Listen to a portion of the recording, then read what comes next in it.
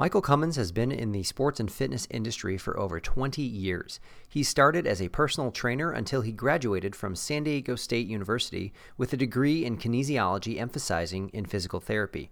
He then moved into the strength and conditioning field, receiving his education primarily through Exos. After working with several high-level teams, he accepted a role at Skills, where he developed the Skills performance training line of products and content. He is the Director of Business Development for Skills, and he is my guest today. What's up, everybody? My name is John Campione, and this is the Rock Tape Podcast.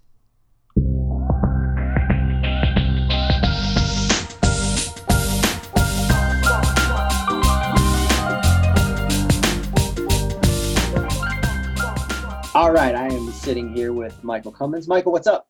Hey ho, doing great, brother. So let me tell a story about Michael. I first met you at Rockstock last month, and you were the energetic guy putting us through a workout on Saturday morning. So me being a father of two and not exercising regularly anymore, I was like, yeah, I'll go do the morning workout. And then I see Michael on the beach, excited at 6:30 a.m., getting everybody pumped up, pulling out the bands. And I was like, half of me was like, oh crap. And the other half was like, I'm into this. Michael is a very motivating individual. He is coming to us from Skills, part of the M+ family that Rock Tape is now a part of. Michael, tell us a little bit about you. Kind of tell us how you got into kind of health and fitness and where it came from. And then we'll get into talking about Skills a little bit more. Yeah, you got it. Now here's the prologue to your story, John. I was out there at about 5 o'clock setting all that up by myself in the dark. Oh, jeez. And I'm a father of 5. Oh, man. You beat me. No, it's all part of it.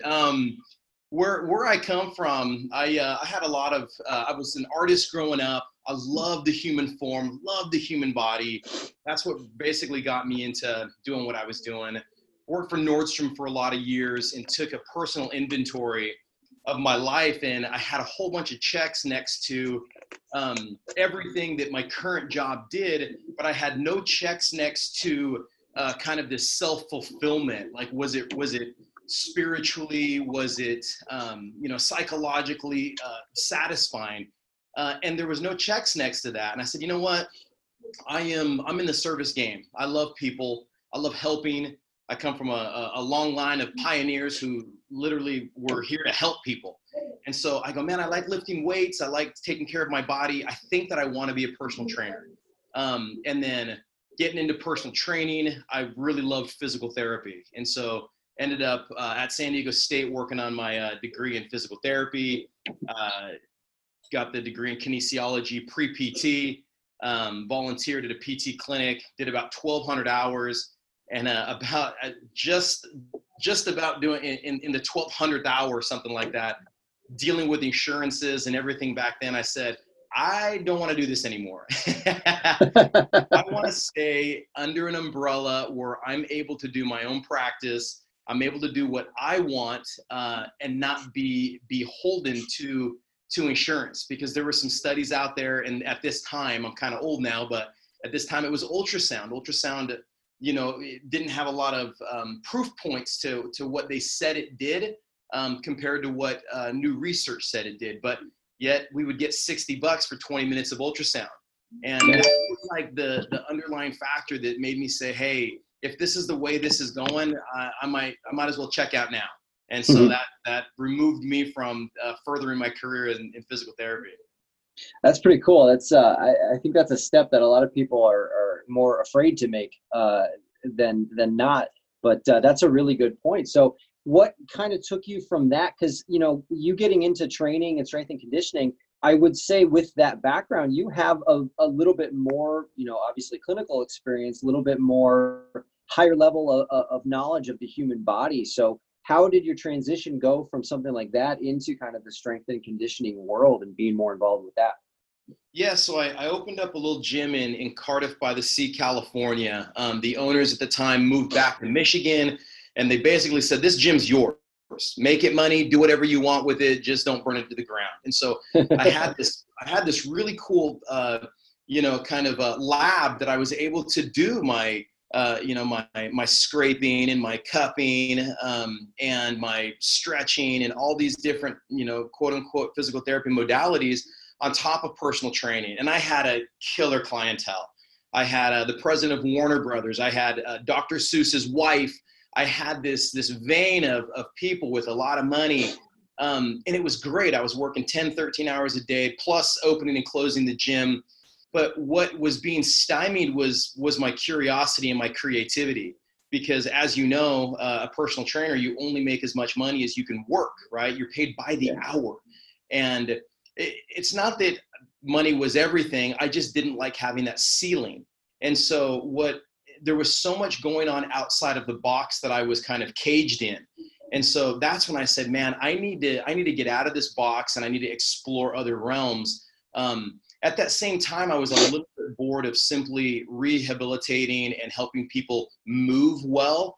I wanted to help people. If you could move at a, 1 out of 10, you were a 10. I wanted to see if I could take you to an 11.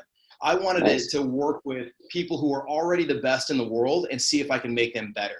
And that's when I got into training athletes and working with these people that were just absolute specimens.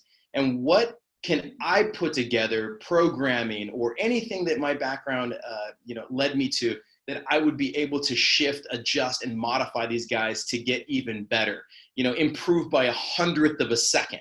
Like stuff like that is what really intrigued me and kind of got me out of that gym life and into more of this strength and conditioning focus.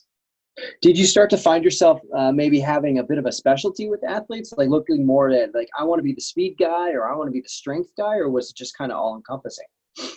Yeah, I was like, really, it was kind of, I came in because of the PT background. I came in as if you're going to build your motor, I'll build your brakes. And so eccentric movements, deceleration movements, injury prevention, plyometrics were kind of like my favorite.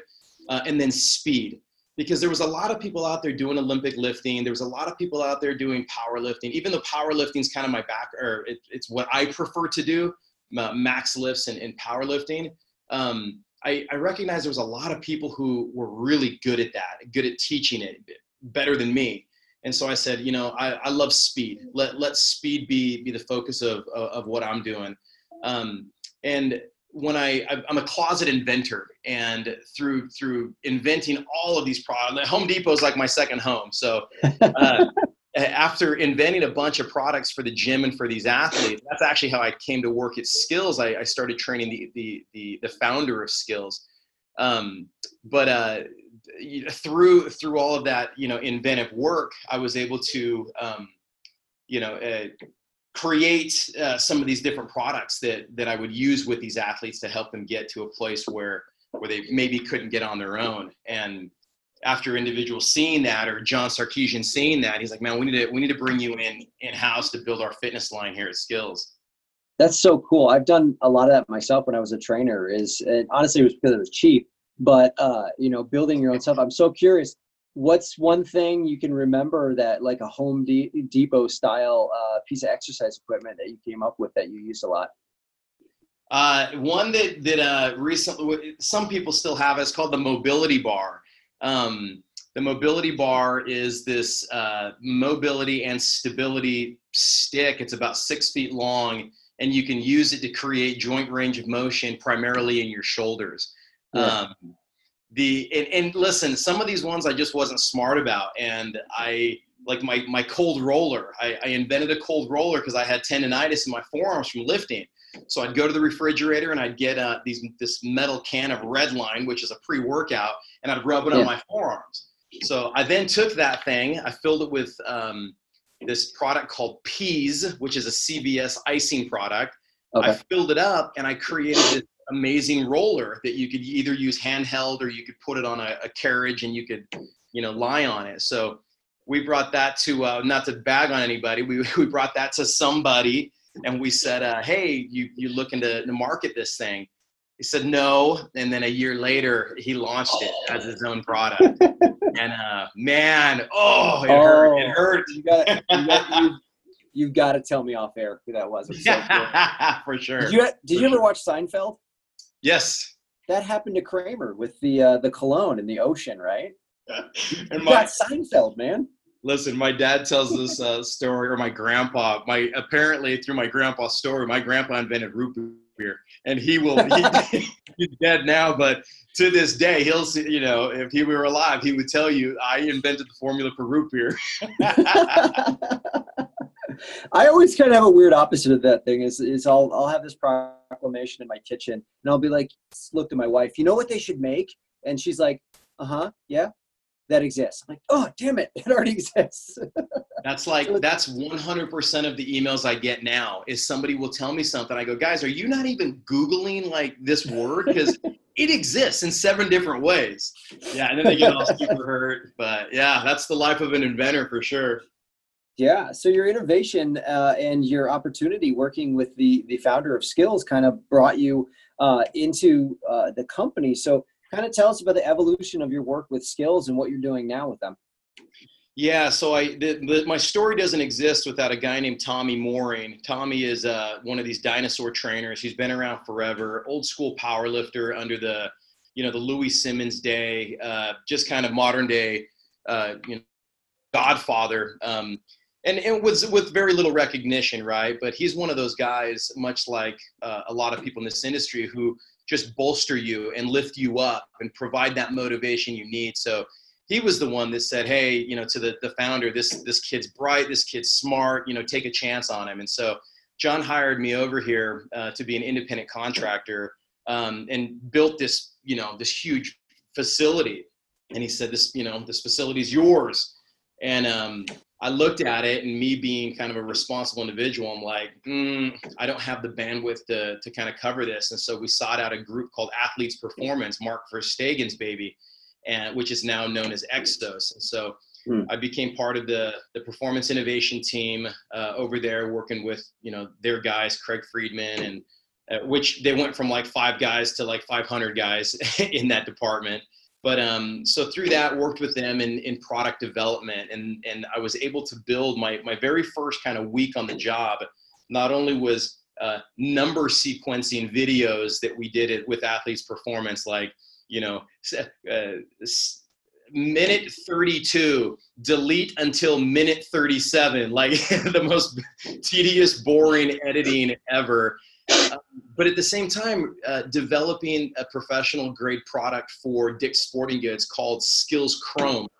And so that was kind of my first foray into to Skills. Skills had 5 fitness products at the time that I came in.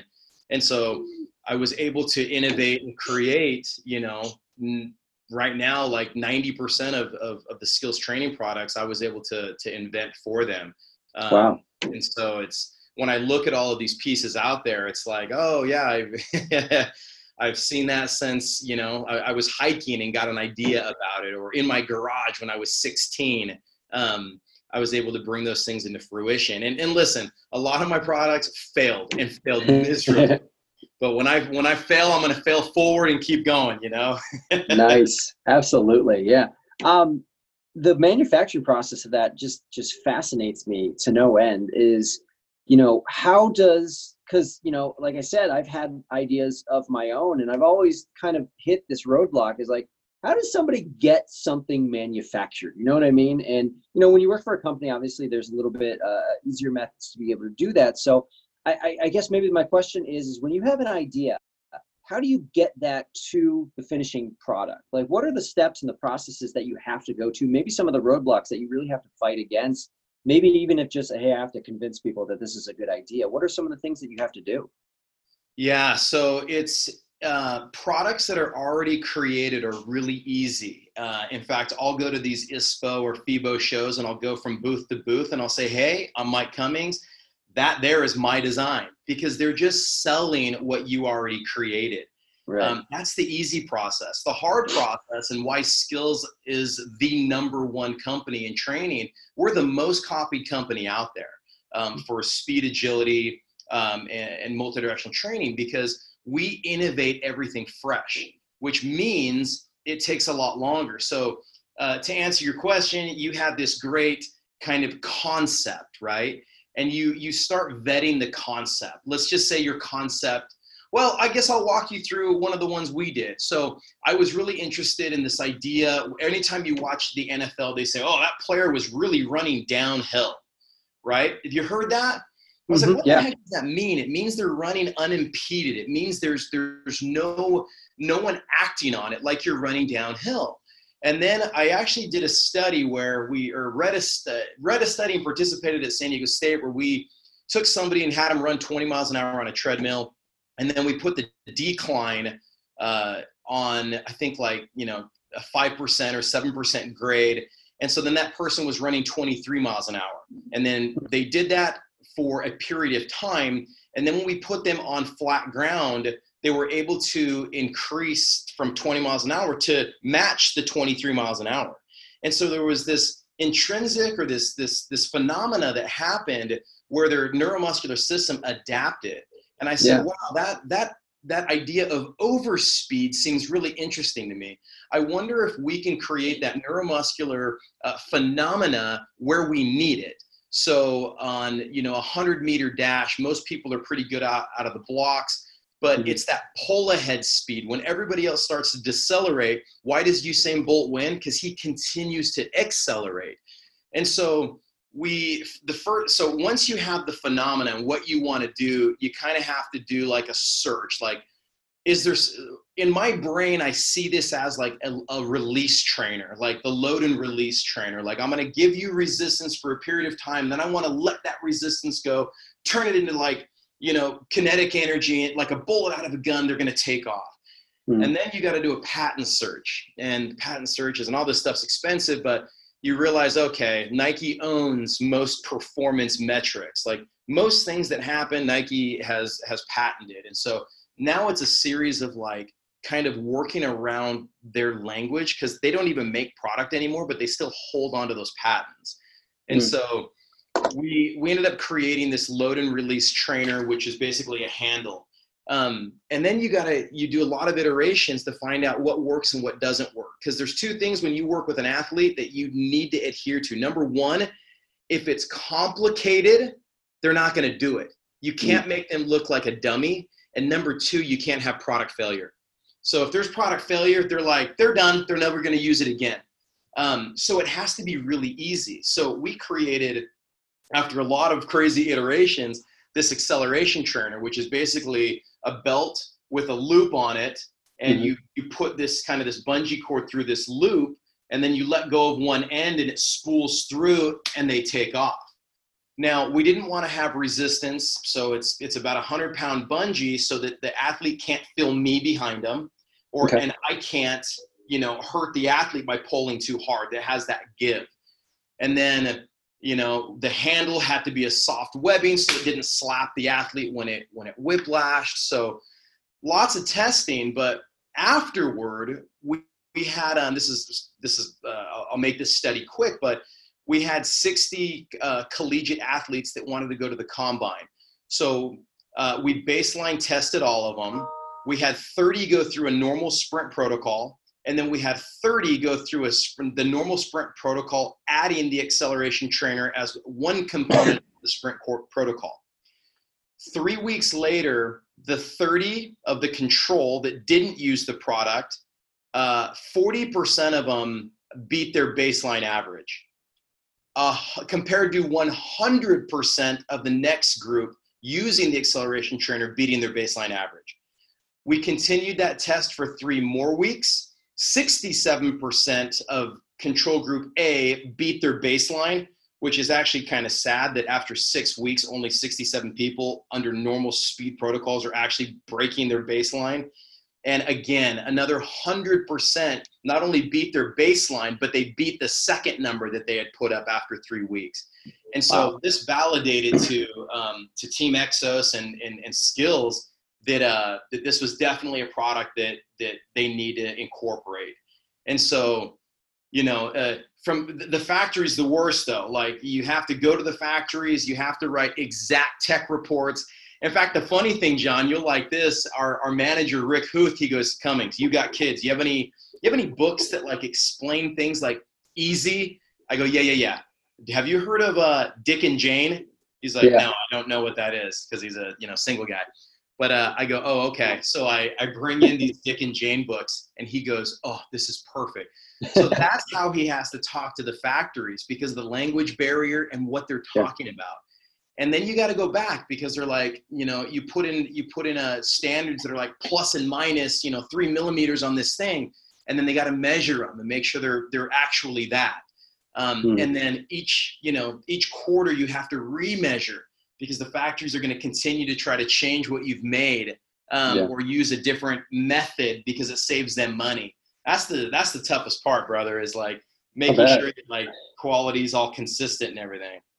Do things really get out there that are completely, maybe not completely different, but very different from the original template and thought process, or is that regulated enough to where you're still kind of close to concept? So here's the sad thing. I'm gonna give you a number.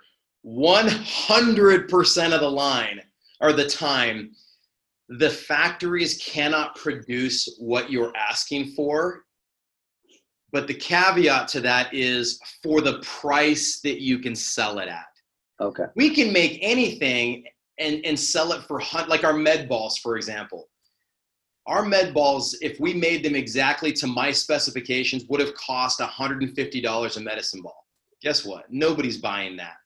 No. So we had to get the price, of a 6-pound medicine ball down to around $30.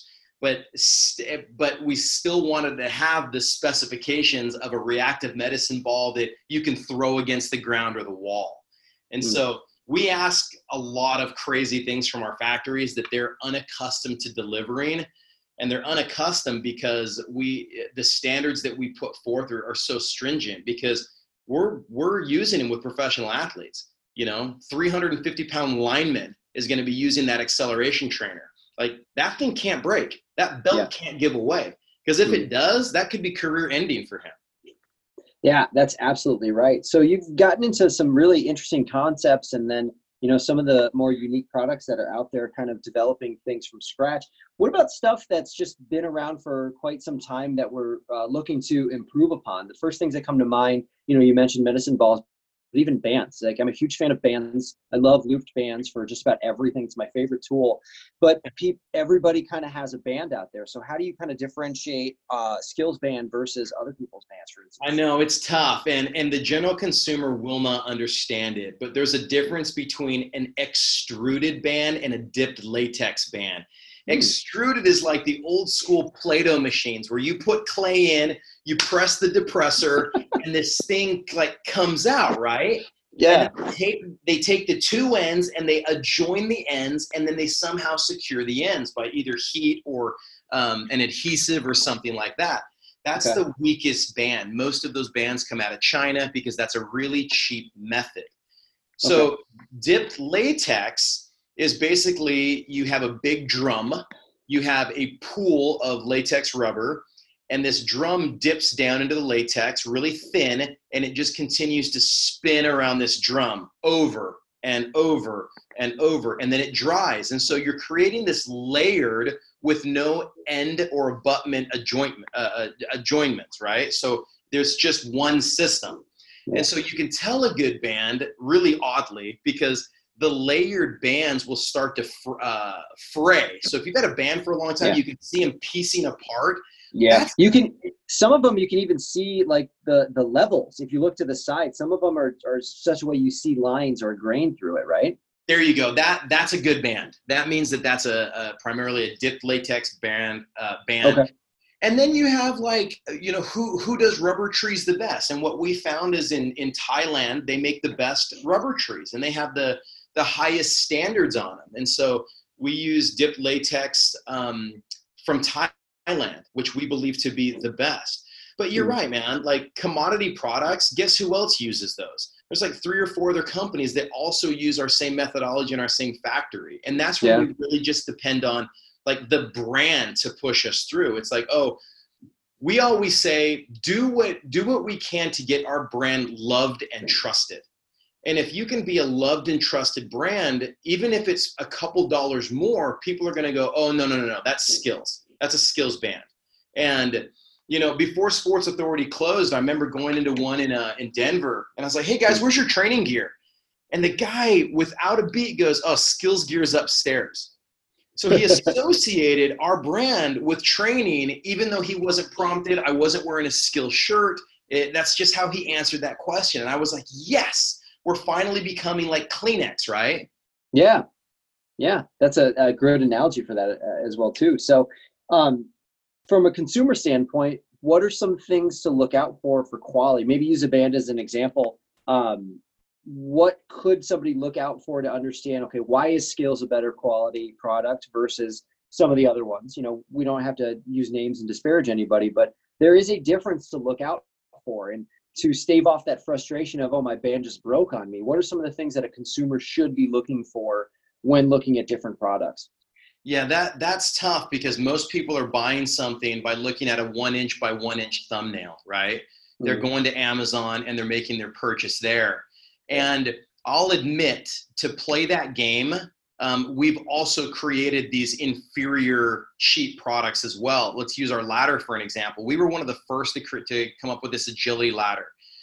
We sold millions of units. Now we're down in we're less than 1 million units in the last 5 years, because if you look, everybody has a yellow and black ladder because everybody's copying Skills. Now, if you buy our $29.99, our $30 yellow and black ladder compared to a $9.99 yellow and black ladder, the customer thinks it's the same thing. They just go, oh, I can get a better discount for whatever reason. Well, they're not the same. They are 100% different from that. From the materials used to, we have rounded edges so cleats don't get caught. If you leave ours in the sun, it won't warp. The problem is the customer will not see this because you don't have anyone that's managing the verbiage on Amazon. Everything says the same thing. In fact, they're using our exact content to support their brand, and they're just pulling. They're a Chinese direct company that's just selling. So, I mean, to the consumer out there, buy brand name, because we're the ones that are really taking advantage of what we're doing. If the name seems wonky and it's like, Sofra Fit and it's from Guangzhou or something, like, you're gonna get a really crummy product. But there are brands out there, that American brands mostly, or European brands, that you can recognize, and make sure that they have innovative things as well. That's the other thing I look at. If there's a company, there's a great Italian company, and if you go to that company and you don't see anything different than anybody else, be weary. But if you go and you go, oh my gosh, I've never seen that before, that's a company that you know is going to be putting the time and effort even into their base model or bottom of the barrel stuff, right? Yeah. Like a lot of us do soft tissue tools, but is somebody doing something unlike anything you've seen before, right? Like we're looking at Rock Tape. It's like, yeah, you guys have some soft tissue mobility balls and things like that. But you also have these latex pods, or these latex cups. And you have this blades, plastic and metal, that don't look like anything I've used. Like, that's how you know innovation. And that's how you know when you actually get the rock balls and you playing with those, you're like, oh, I got it. These are awesome. These are really high quality. Skills is the same way. You look at Skills, you're like, oh my gosh, I've never seen anybody else do an Agility Trainer Pro, an acceleration trainer. I've never seen that. That'll give you good confidence that the stuff you have seen, you probably should buy from the company, because it's going to be legit and hold up. Absolutely. And you take a lot of this stuff all over the world. I think on social media, I've seen you recently.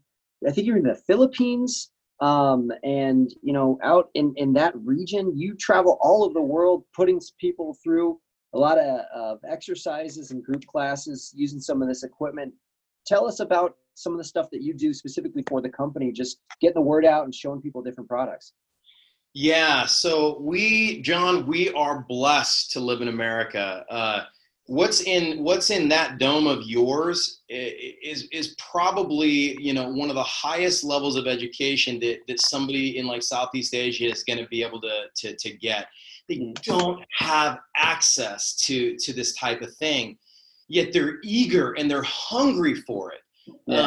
we were at Rockstock, like some of the modules and the things that were being discussed about brain and midline and, listening to Capo, speak, we're like, oh my gosh, they don't get that. They'll never get that.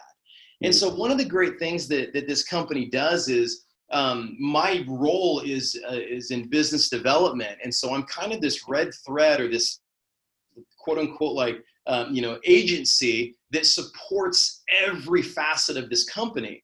And so in Southeast Asia, we have new distributors. Skills is kind of not a known company in Southeast Asia. So we took an education tour. I wrote a 2-day course, a 16-hour course, and we took it and delivered it to over 200 people in the Philippines, in Vietnam, and in Thailand. And cool. Oh my gosh, man, it's like, they're so grateful. And it's not that you're getting 6 people, 10 people, 15 people. We had 200 plus people there. And they're just, wow. They just can't believe what you're giving them. And the great thing for skills is, it's like, hey, I train baseball players. It's like, cool, let's get into some rotary propulsion and some anti-rotation stuff. Let's start building the anti-rotation for when you follow through. Let's get some deceleration stuff to prevent this and this injury.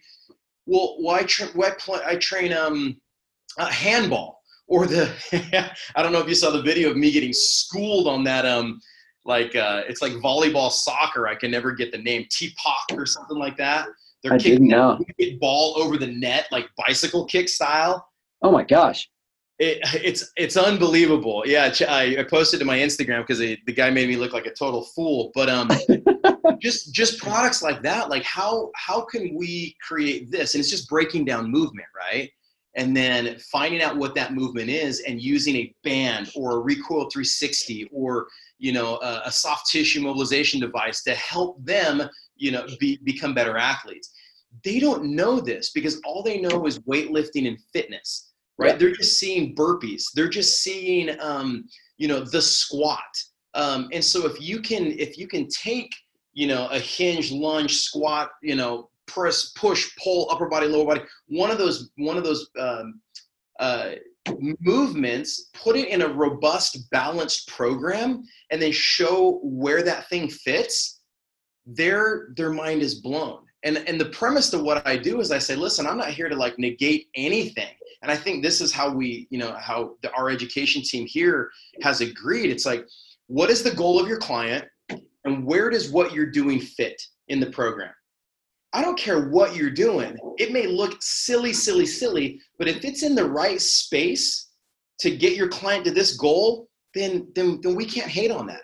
Mm-hmm. And to give them the authority to go out and believe that, man, they're just going to be changing the lives of their clients out there. I mean, there's some people in tears because of what they're now going to be able to do for their clients. This girl wrote a Facebook post that brought me to tears. She's like, if you have access to education, please choose to teach, because they don't get that. And if they do, there's a lot of organizations that go out there. They're like, cool, we're going to do a course. It's $1,000. Well, they're making like $24 a day. Yeah. So how are they ever in a million years going to be able to afford that? And that's one great thing that, this company has been able to do is we're able to also sell product and be big enough that we can give this high level education to these coaches and these trainers and these therapists that wouldn't be able to have this information. Is something like that things that we might expect to see in the United States, like different skills courses for trainers happening in the United States sometime soon? Oh my gosh, it's so exciting what we're building right now. I mean, you've been well versed in the world of FMT and meeting with Ali and Ethan and certainly Capo leading the way. The new assessments course is kind of the first foray into something that a personal trainer might be able to wrap their mind around without talking too much about codes and insurance and things like that are specific to, chiros, physios in the medical world, and do it in such a way that they can really put that into their practice. And so we're going to start building out modules, because I built a lot of modules for skills using kind of my own, Exos methodology, but looking into what Capo has come up with focusing on kind of this brain midline mobility component. We're gonna build this FMT pyramid and create, speed, powered by, or not powered by, speed written by FMT, powered by skills. Nice. Hockey or something, rotational movement for hockey, again, written FMT education, but powered by, trigger point and whatever. So yeah, that's one of the things that we're the most excited about, is kind of taking the performance component that I've owned forever, and then this medical component that Rock Tape has owned forever, FMT, and kind of meshing them together and making FMT this educational hub that supports all sports, and then all disciplines of medicine. So it's getting pretty exciting. That's a cool thing on the horizon too. Yeah, I've gotten a chance to teach that movement assessment course a little bit, and then I have many of these scheduled all the way already for next year. I'm really excited. And one of the coolest things about that course, this is kind of a weird thing to say because the education is so awesome, you get a lot of toys when you take that course. So you're going to be going home with a lot of skill stuff. And I'm like the cerebellum guy, even though I don't want to call myself that, but it's all about complex nonlinear movements to really use for training. One of my favorite things is to pop out those little cones that I love are so low to the ground. They stack up really nicely, or take some of the, I call them rubber bases because I was a baseball player all my life, but those field markers, and just have people moving their limbs and body through and weaving through and stuff like that. My favorite thing of this movement assessment course is getting to play with the toys, because once you understand the concept, as you illustrated, Michael, is you get to have so much fun and realize that you can take this tool and use it for anything you need to. And that's what I find to be one of the best things with some of the skills products, is it allows us the freedom to be able to use it however we need to. Some things might have very specific function, but you can work through so many different concepts with just a pair of cones or a band or something like that. Yeah, it's cool you said that. There's this little, like, not a dichotomy, but there's this varying differential between what we are doing here in the States and what happens internationally. Like, here we love concept, just like you said. Because you're you and you have your paradigm focus, we give you kind of this template that's a backbone, and you're going to do it your own way. You're like, cool, these court markers are great. Even though it says set them up in this 4 pattern and do ABC, you're going, no.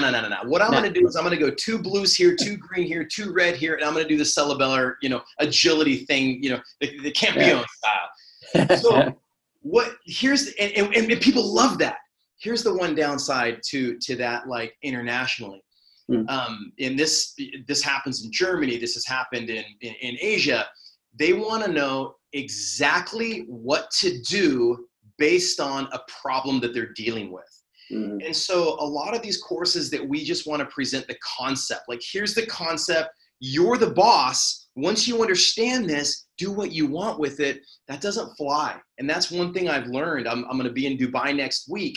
And if I just present concepts, I'm going to get low marks. But if I say, hey, this is great for ACL patients, or this is great for a baseball player who's dealing with rotator cuff issue, and I give them this step-by-step approach, they're loving it.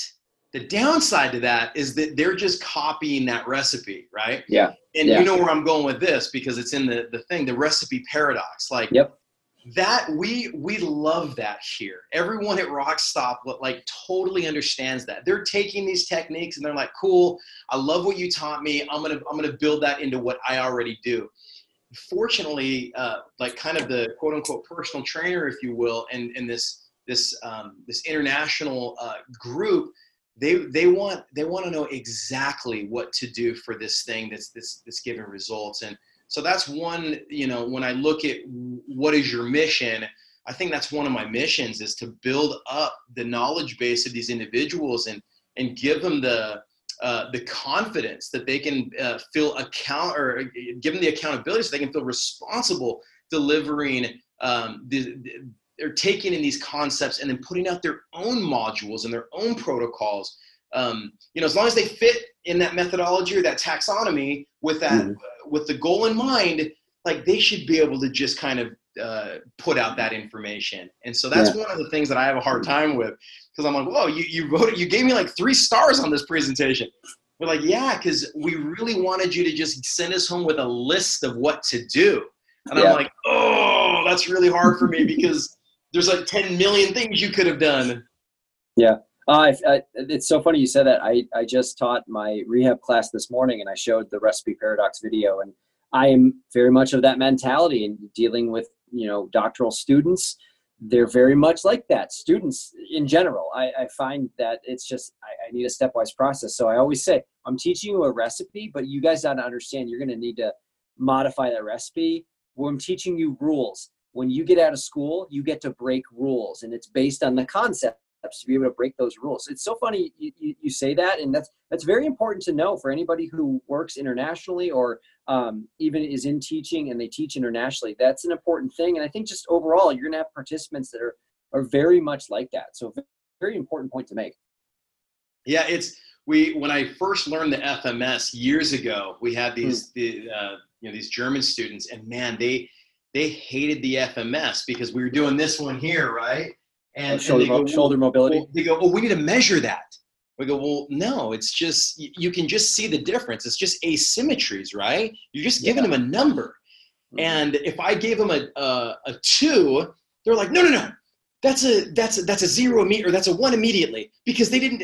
I'm like, we're not really looking at that. And so they were so focused on, and maybe that's why all their stuff is so freaking exact and like perfect, like, German engineering at its finest, is because they really, focus on that, where we're still in practice, right? We're still we don't know. I remember meeting with Audrey Geisel, who Dr. Seuss's wife, and she does so much for the brain matters and neurology department here at UCSD. And she says to me, and this is like 15 years ago, she goes, Mike, in 1,000 years, we'll know as much about the brain as we know about the heart today. Yeah. And it blew me away, because I had worked at worked with individuals from the Sophia Cardiovascular hospital here at UCSD. And man, I thought we had nailed, we know the heart pretty well. And upon hearing you say 1,000 years, and that is what it is, though. It's like, okay, yeah, there is a lot that we just don't know, and to firmly put a stake in something right now, we don't know. In fact, the research we're doing, you see the study, and then you see one of our guys go, and all this means is we still don't know. Yeah. And I'm like, when will we know? Seriously, I'm right on board with you on that, though. Yeah, absolutely. Like, I'm a very, very gray area person, and I understand people's frustrations, though, when it's presented like that too. But I think we will learn better when we kind of understand the concepts a little bit more. I'm going to attribute this to Capo, because I got it from him originally. I don't know if he is the first person to say it, but when you understand a technique, you know a technique. When you know a concept, you actually have 1,000 techniques. And I think that's the biggest point to make, is we want you to have more techniques, more opportunities, just by kind of understanding that concept. So really, really cool points, really good points there. Yeah. Is there one tool, if I said you could only pick one thing from the skills library of tools, if it's a library, I don't know, that you could use to train a client? Do you have a favorite? Is there one thing that you would go towards? I mean, my favorite tool of all times is going to be the Recoil 360. Yeah. It's a belt with a 360-degree ring and a bungee cord. And I just find I'm able to do all of the marches, all the lateral movements, all the skipping, resistance training, so you can add resistance to it, whether you're trying to clean up a movement or develop muscle or whatever it is. But there's also that assistance focus too, so they have to decelerate. And much like, I think there's two flaws that we make in training. One is we never forget the massage. We never forget the stretch, but we always forget to activate prior to movement. So that's the one thing we miss. And then I also believe we always forget about building the brakes, the deceleration component. Yeah. I think we're so good at Olympic lifting. We're so good at like rotary propulsion, but we don't focus on, anti-rotation. We don't focus on deceleration. And that's when injury happens, right? Like, it happens upon acceleration, but most baseball players, it happens with slowing down their pitch. Most people blow out a knee when they're trying to stop and they haven't lowered their center of mass or increased their base of support, and they just pop. So it's those components that I think are so important. And the Recoil 360 assists in that deceleration. It's always in my bag. I'd like to say mini bands or pro bands or something, or slides, I think. But yeah, Recoil 360 is like, that's my jam. That's my bread and butter. Even when you're traveling internationally, you got that thing in your bag? No. Okay. I just wanted to make sure. Me personally, if I'm going to bring something, it's going to be slides because I can do those anywhere. Nice. But everyone I teach, I make sure that whoever's supplying the product, they have Recoil 360s. Nice. And it sucks because they're expensive and they're decently priced. But if you're working with 250 people, I need one for every two people. So one can hold and one can wear. Yeah. So yeah, it gets kind of crazy for them, but the results are just, they're absolutely amazing. Yeah. And I got to use that at Rockstock actually with Tony Mikla's seminar. And he had us going through some really cool stuff with it. But just being that kind of geek, I talked to you beforehand about how much I love kind of how the process goes of building and stuff. That's the first thing I saw. Instead of like, oh, cool, we're going to do these drills, I was like, oh, look at this belt. Look at how it's made. Good webbing. And all that I love it. Geek with that stuff. It's great though. So. Well, listen, we have what's called an RFP, this request for proposal. Quarterly, we have category managers, and this is for anybody listening. If you guys have a great idea, if you have a product idea, if you've been theorizing about something, if you wish that this thing could exist, send it to me. Send it our way. I'll get it to the right people. And the reason I say that is because we want to develop our own product. We used to license a number of things early on until kind of I came on and the soccer and baseball guys came on. And then we've just kind of done our own product development. But ideas are so important. We can't keep trailblazing and leading if we don't have these ideas coming in. Now, the one thing we have to realize is we have to look at the aperture of who this is going through, right? If we're only creating this one unique esoteric product, like only for DPTs, like we're probably not going to be able to bring that thing to market, no matter how cool it is. Right.